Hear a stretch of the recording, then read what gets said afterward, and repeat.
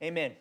Well, I had a great week at camp this past week, as I mentioned earlier. Each year, I leave camp physically exhausted, as each day is filled with various activities. And each year, I find that I get more and more physically worn out from camp. My body gets more and more sore as I do the same amount of activities year in and year out. But year in and year out, my body can't quite handle those sort of activities. So it was a struggle to climb up and down those stairs. Anytime that I sat for more than 5 minutes, oh man, that was rough. It got to me. 25, yeah, I should not be struggling with that. So we're only resting about 5 hours per night. So I leave camp each year physically depleted, but I also leave camp spiritually rejuvenated. Anytime I get to spend a week with fellow brothers and sisters in Christ worshiping our good God, I am going to feel spiritually rejuvenated. And I think weeks like Fuel are a sneak peek of what the fulfillment of God's kingdom is going to look like. And if you ask me, I think God's kingdom was alive and well at Fuel this past week. So I am spiritually rejuvenated because of that. And so I hope you are all ready for me this morning. This morning, we're going to dive right into the text. If you have your Bibles, you can open up to the book of Ephesians chapter 6. Today, we're actually going to be concluding our series on the book of Ephesians called Living Like a Saint. This is the first time we're together as a church. We've gone through a book of the Bible, verse by verse, from the beginning to the end. And it's been a journey as we've taken a look at Paul's letter that he wrote to the saints at Ephesus, where essentially, he encourages the saints at Ephesus to meet their calling as a saint. Paul wants them to live like a saint. And you and I, we can put ourselves in the shoes of the saints at Ephesus, for we are Gentile believers who at some point in our life, we put our faith in God and his son, Jesus Christ. And so you and I, we are just like these saints at Ephesus. We are just like these Christians, these children of God. And so this morning we'll be reading from Exodus chapter 6. We're going to be starting in verse 10 of chapter 6, and we're going to close out the book. And the bulk of our section of scripture this morning revolves around standing against the evil forces of the world. I think we are all very, very well aware that there are some strong evil forces at play here in the 21st century. And there's nothing new under the sun. And so these same strong evil forces were at play 100 years ago, 200 years ago. These evil forces were at play during the time when Paul wrote this letter to the saints at Ephesus. And so Paul breaks down this discussion of these evil forces into 3 parts. The first part that we'll take a look at this morning is Paul is going to provide a description of the nature of the battle. What sort of battle is taking place here that we are talking about? The second part in this letter, in this section of scripture, Paul's talking about a call to resist the powers by putting on the armor of God, our defense against these evil forces at play. And then the third part of this bulk of scripture that we'll take a look this morning, we are provided a reminder to pray and be alert. So this all revolves around the idea that we are at war and we need to equip ourselves. And so if you have your Bibles in Ephesians chapter 6, verse 10, Paul writes, "Finally, be strong in the Lord and in the strength of his might." So Paul knows he's nearing the end of his letter. And so here are his closing remarks of his letter. He says, finally, guys, be strong in the Lord and in the strength of his might. When I read this, my mind immediately goes back to the book of Joshua. In Joshua chapter 1, verse 6, God instructs Joshua to be strong and courageous, for you shall cause this people to inherit the land that I swore to their fathers to give them. See, God instructed Joshua and the Israelites to be strong, to be courageous. And now, why in the world was God instructing Joshua and the Israelites to be strong? It's because Joshua and the Israelites, they were getting ready to go to war. They were getting ready to go to battle. Moses led the Israelites around the wilderness for 40 years, and he led them just on the other side of the Jordan River, just on the other side of the Promised Land. And it was Joshua's job to lead the Israelites in the conquest of Canaan, the conquest of the Promised Land. Now, the issue is there were people who were already living there. There were people who needed to be driven out of the Promised Land.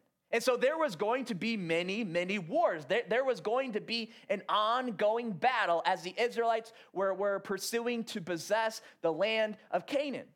And so God instructed them to be strong and be courageous because you are about to go to battle.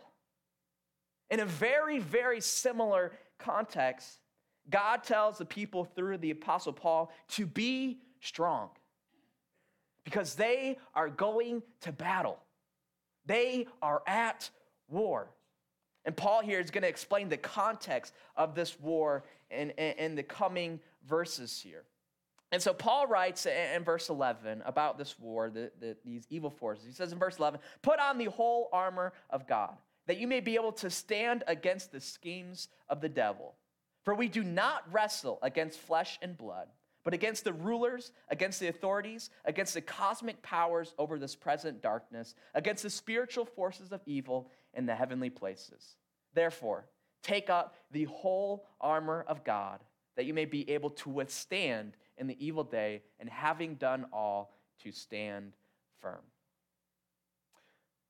So here, Paul says that we are empowered when we put on the armor of God.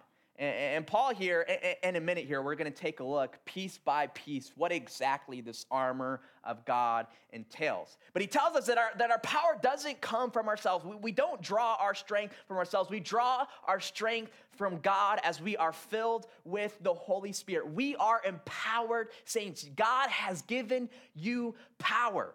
A power that is not accessible to everybody here on earth, only accessible to those who have given their life over to God and his son, Jesus. And when you live a life of faith, you will be given power. You'll be given the armor of God, and that serves as our defense so that we can stand against the schemes of the devil. You know, Paul identifies that this battle that we are facing, we are fighting this battle right now as we speak. We are fighting this war. And Paul identifies that this battle is not against flesh and blood. What he's saying here is this battle is not against fellow humans. Surely we do struggle against other humans, and surely the devil does work through other humans. But the main antagonist in your life story is the devil and his spiritual forces at play.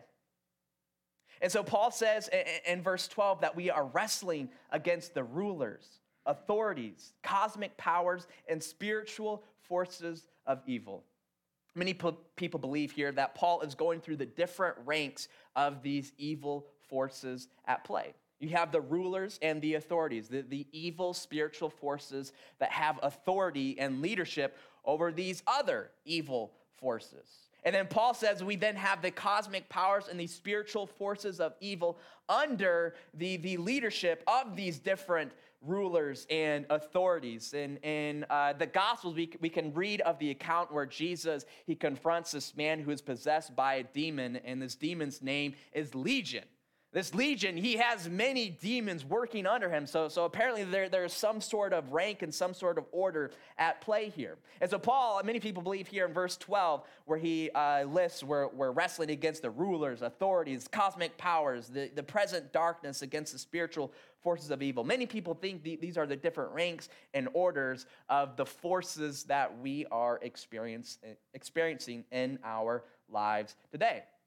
Some people, they also believe that the rulers and authority that Paul is alluding here to is actually Satan working through some people in positions of authority here on earth. But whatever the case may be, whoever Paul specifically is talking about here, we see that Satan is truly at work, and he and his followers, they are going to battle. That's something that I question myself pretty frequently. How active is the devil today in our society? Does anybody else wonder that, how active the devil is today? I wonder that all of the time. When I read through the 4 different gospels, we see time and time and time and time again where Jesus is confronting these people who are possessed by demons. Jesus himself was tempted by Satan himself. Jesus himself was dealing with the children of the devil. Remember, that's what he called the Pharisees, that these guys are the children of the devil. And so in the life and ministry of Jesus that we read from the accounts of the gospels, we see that the devil was very, very active. And my question is how active is the devil and these demons active in our society today in the 21st century? And I'll tell you, when I read passages like this here in chapter 6, it seems like they are a whole lot more active and play a larger role than what I give them credit for. And that is a dangerous thing to do. Charles Baudelaire, I'm going to butcher this name, but Charles Baudelaire famously said that many of us have heard this quote, the greatest trick the devil ever pulled was convincing the world he didn't exist. So I believe that the devil is at work. The devil is active, his followers, and they are ready to go to war. They are going to war. They are going to battle as we speak right now. And so we must be prepared. We must be prepared against these evil forces that are at play in this world today. And we prepare ourselves by putting on the armor of God and taking our stand, not from our own strength, but from the strength of God, as God fills us with his precious Holy Spirit. And so we have God's strength living within us. The power available to Christians is exactly the same power that God used to raise Jesus from death. That same power is living within you. Can I get an amen? You have that power living within you, and it's the power to defy and defeat the works of Satan. That is awesome. That is good news. And so when we talk about these evil forces, we also have to mention there's no reason that we should be scared. You know, some people, they shudder in the boots when we start talking about the devil and these demons and the power that they have. That's the bad news. The good news is that the power of God that's living within us, we have been given the power to defeat the works of Satan. Satan has no power over you if you properly equip yourselves with the armor of God. Amen. I love it. Yes. So in verse 14, if we continue here, Paul says, "Stand therefore, having fastened on the belt of truth, and having put on the breastplate of righteousness." So now we're going to break down this armor of God piece by piece. And Paul describes the different pieces of Christian armor, this armor of God, as though he is equipping a Roman soldier himself. It's very possible that at the same time Paul was writing this letter or dictating it to someone to write, that he could have been chained by the wrist to a Roman soldier. And so here we have a picture of what a Roman soldier would have looked like. So we see here in this picture, this Roman soldier, they have the helmet, they have the breastplate, they have this big old shield, they have a sword, and they have their shoes. And this is what a common day Roman soldier would have looked like in the time of Paul. And so Paul, as he's looking at these Roman soldiers who are imprisoning him, Paul then, he uses this as an analogy to talk about the armor of God that we wear. And so in verse 14, he says that we have fastened on the belt of truth.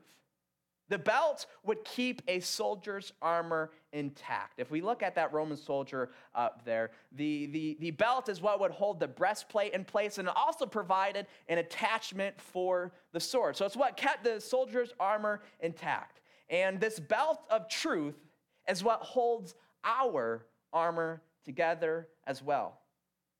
When we understand who we are in God and what sort of power we have through God, that holds the rest of our armor in place. It puts it all into perspective.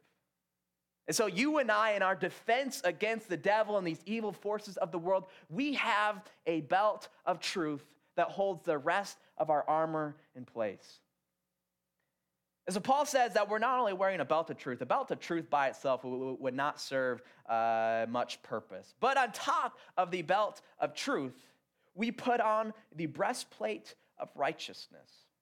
For a soldier, the breastplate protects the vital organs of their body. It'd often be covered either in leather, bronze, or iron. And so this heavy breastplate that these soldiers would wear, it would protect them from someone taking their sword and trying to slash their vital organs, or a spear, or whatever it may be. It would protect these vital organs in our chest and belly. And similarly, for Christians, our vital organs are protected by righteousness. When we are clothed in righteousness, we are impregnable. When we live a righteous life, we are protected from the works of sin, because when we live a righteous life, we do not partake in the works of sin, in the ill effects of sin. And so this breastplate of righteousness, doing the right things in our life, it provides protection for us as Christians. It provides protection against the schemes of the devil. So Paul continues in verse 15, he says, "And as shoes for your feet, having put on the readiness given by the gospel of peace." So you and I, in this armor of God, we have shoes prepared with the gospel of peace. Shoes for the Roman soldiers, they would be good for two things. These shoes would be good for marching towards the battle, going towards this war. But these shoes would also serve another purpose, and it would help them stand firm, stand ground when the enemy is coming their way. So it prepares them to go, and it prepares them to hold their ground against the enemy.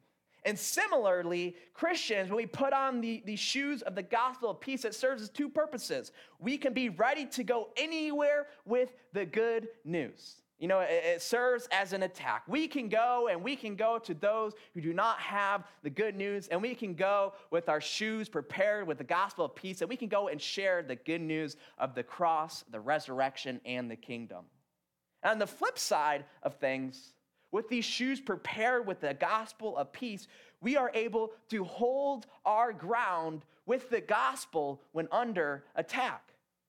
When people are shouting insults at you, when people are assaulting you, they cannot take away this gospel of peace that we have readily available to us. And so it serves for us to go, and it serves us to help defend as well. And then in verse 16, Paul says, "In all circumstances, take up the shield of faith, with which you can extinguish all the flaming darts of the evil one." So the shield that Paul here would be envisioning, it's not the shields that you would see like in the movie Gladiator. I've never seen the movie Gladiator, but if you've seen the movie Gladiator, these Roman gladiators, they'd have a small shield and a sword. But the shield, it did not cover its whole body. Brent, if you could bring up the picture of the Roman soldier again. If you see here, this is an everyday common soldier in the day of Paul, and the shields would be good to deflect arrows coming their way as it protect much of their bodies. And similarly, for us as Christians, this shield of faith that we wear, it can extinguish all of the flaming darts of the evil one. And so a Roman soldier, when they are together working as one battalion, one army, the shield can serve two purposes. Number one, it can serve as like a wedge, and they could advance together as they go and besiege a city. But also can serve as a wall for defense. If an army is shooting arrows at the Roman soldiers, they could form basically a big old wall with their big shields and deflect the arrows coming their way, or people charging with a spear or sword, whatever it may be. And the shields also, interestingly, I just learned this, the shields were covered with hide back in the day so that they could extinguish fires or extinguish flaming arrows coming their way. And so just like that, we can extinguish all the flaming darts of the evil one with the shield of faith. As Paul sees, and Paul is very well aware of the darts of doubt and temptation which rain down on Christians all of the time. All the time. And that's why Paul says, in all circumstances, take up the shield of faith. We don't just bring along the shield of faith when we think these flaming arrows are coming our way, but we bring it with us for all circumstances, because these doubts and these temptations, they hit us when we least suspect them. So at all times, we carry the shield of faith to deflect these darts of doubt and temptation which come our way on a daily basis. And without that shield of faith, you will not be prepared. Without this faith in God and his son, Jesus Christ, when doubt comes our way, when an atheist comes our way and asks a really good question, and we don't have our shield of faith, guess what? We're going to lose our faith. When we lose our faith, we lose the armor of God. And so the shield of faith plays an extremely important role in the armor of God. Then verse 17, Paul says, "And take the helmet of salvation and the sword of the Spirit, which is the word of God." And so a helmet serves as protection for both the head and neck, two extremely important parts of your body. And for a Roman soldier, it was made of iron and bronze. For the Christian, our helmet is forged from salvation. As this helmet of salvation is our assurance that we have salvation through Christ. There is nothing that anybody can do to take away your salvation. If you have a living and active faith in God and his son, Christ Jesus, then you can be assured of your faith with your helmet of salvation. There's nothing that nobody can do to stop you in claiming your prize in God's kingdom. The enemy, they may come and seek to behead you. You know, we see that today in our day and age. Mostly we see it in foreign countries where Christians today are beheaded because of their faith in God and his son, Jesus Christ. And you know, that might happen to you and I. I can't guarantee you anything. That might happen to you today. You might go home on your way. There might be an evil man come and behead you simply because you have a faith in God and his son, Jesus Christ. The good news for us is that even if that happens, Lord forbid that happen, but even if it does, they cannot take away our salvation, where everything wrong with this world will be made right. And so with this helmet of salvation, we have assurance that we will partake in God's coming kingdom one day. And the last part of this armor of God that Paul talks about here in verse 17 is the sword of the Spirit. And this piece of the armor of God can be used as both a defensive or an offensive weapon. If someone came swinging a sword or thrusting with a spear at a Roman soldier, they could deflect the attack with their sword. And on the other hand, a Roman soldier could initiate the attack by thrusting or slashing their sword at an enemy. So this last piece of the armor of God can be served as a defense or an offensive as well. And Paul says that the sword of the Spirit, is the word of God. And so we can use the word of God as both a way to deflect an attack towards us, or we can also use the sword of the Spirit, this word of God, as an offense, as an attack. As far as when we talk about being a defense, we see this play out in the life of Jesus. In Matthew chapter 4, Jesus is confronted by the devil himself, and the devil tempts him 3 times. Do you know how Jesus defended against the temptations of the devil? He defended himself with the word of God. He quoted the word of God to defend himself against the temptations of the devil. And you and I, when we are faced with temptation, we can deflect these temptations when we have God's word stored in our heart.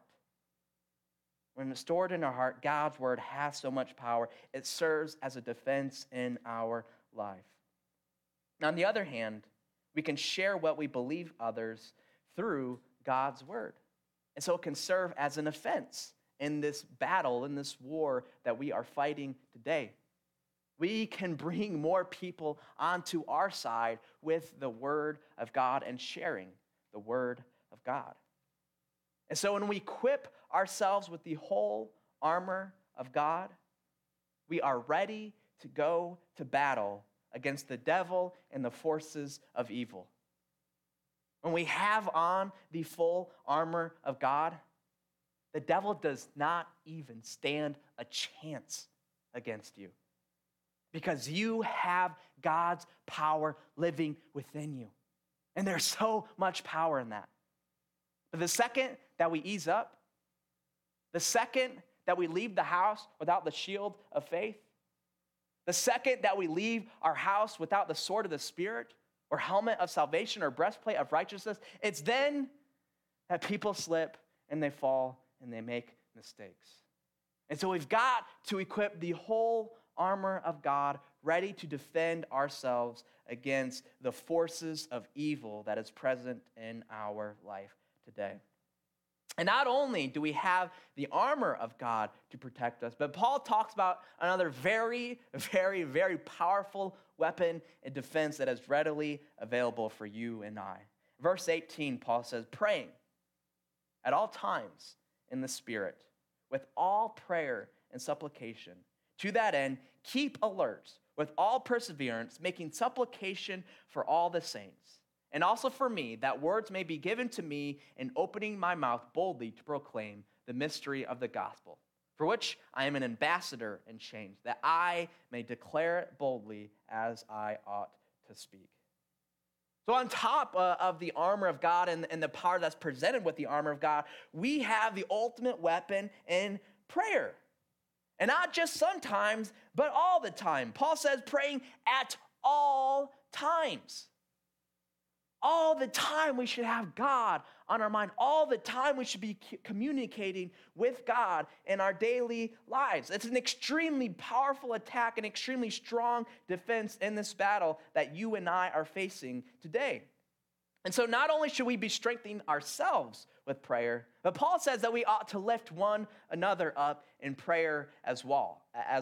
And Paul, he asked this of the saints at Ephesus. He asked them, guys, please pray for me. I'm sitting in chains. And what I find very interesting while Paul is in prison, he doesn't ask for them to pray that he may be set free. If we had this sort of situation, this circumstance of the 21st century, and we brought this issue to the church, I'm guessing the majority of our prayers would revolve around setting this innocent man free. That's just a guess. That's just a hunch that I have. But Paul, he doesn't ask to be set free. Instead, he asks in verse 19, and also for me, that words may be given to me in opening my mouth boldly to proclaim the mystery of the gospel, for which I am an ambassador in chains. That's awesome. I love Paul. Instead of praying to be set free, he asks his fellow brothers and sisters in Christ, God, please give me the strength that I can share this message of good news with those around me, that I can do it with boldness. This is coming from the same man who was put in prison because he was boldly proclaiming the mysteries of the gospel. We need to have that same sort of boldness. You know, too often, I think we neglect the weightier matters in our prayers. We do great for praying for people's safety and health, but how often do we pray for each other's battle against the devil and the evil forces of the world? How often do you do that in your walk with God in your daily prayer life? How often do we pray to give each other boldness to proclaim the gospel in whatever circumstance they may find? How often do we pray for spiritual matters in our day and age? You know, praying for cousin Bobby's wife's brothers, nephews, third cousin's bad knee is great and all, but why do we often neglect the spiritual matters in people's lives? We've got to remember our purpose in life. We've got to remember what's important, and we have to be praying for these things. I'm not at all saying stop praying for the safety and the physical health of people. Not at all. If that's what you think, you're not hearing me. But what we need to do is we can't neglect the weightier matters of life and the spiritual warfare taking place and praying for people to have the boldness to share the mystery of the gospel with those around them. And so finally, these last couple verses, Paul sends final greetings to the church at Ephesus. And Paul says, so that you also may know how I am and what I'm doing. Tychicus, the beloved brother and faithful minister in the Lord, will tell you everything. I've sent him to you for this very purpose, that you may know how we are and that he may encourage your hearts. Peace be to the brothers and love with faith from God the Father and the Lord Jesus Christ. Grace be with all who love our Lord Jesus Christ with love incorruptible. So finally, at the end of this letter, Paul sends his final greetings, and he sends them peace, love, and grace as they are fighting this war. And so that is the book of Ephesians, from beginning to end. The first book that we've covered together as a church, verse by verse. And to me, when I study, when I dive through the book of Ephesians, to me, Paul is essentially telling me that I have to meet my calling in life. You have to meet your calling in life. And we see at the beginning of this book, God has called you to be a saint. He's called you to be a Christian. He has called you to be a child of God. And we have got to live like that. We have got to live like a saint. That is who you are called to be. A saint is simply someone who is set apart from those around them. And we're not just talking about Sunday morning. When you woke up this morning and you decided to come to church, you did an awesome job in setting yourselves apart from those around you. So kudos to you. You can give yourself a pat on the back. But guess what? We're talking about Monday as well. Your Monday has to look different than those around you. And the same applies to your Tuesday, to your Wednesday, to your Thursday, and Friday, and Saturday as well. They have to look different from those around you. If it looks the same as the ordinary person in our society, then you are not meeting your call to live life as a saint. Your actions have to be different. Your thoughts have to be different. Your emotions have to be different. Your habits, your character, who you are has to be different. And if not, you will not inherit the kingdom of God. You'll be cast into the gates of hell if you fit in with those around you.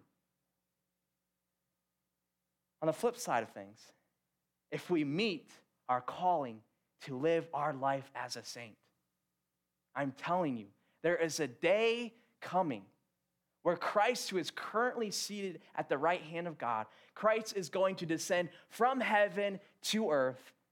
And through the power of God, the saints of the world will have victory over death once and for all. We will have victory over sin once and for all. We'll be given power and authority. We'll have no more worries, and we will partake in a never-ending celebration. For God is good, and God loves you, and God has a special plan for you if you live like a saint.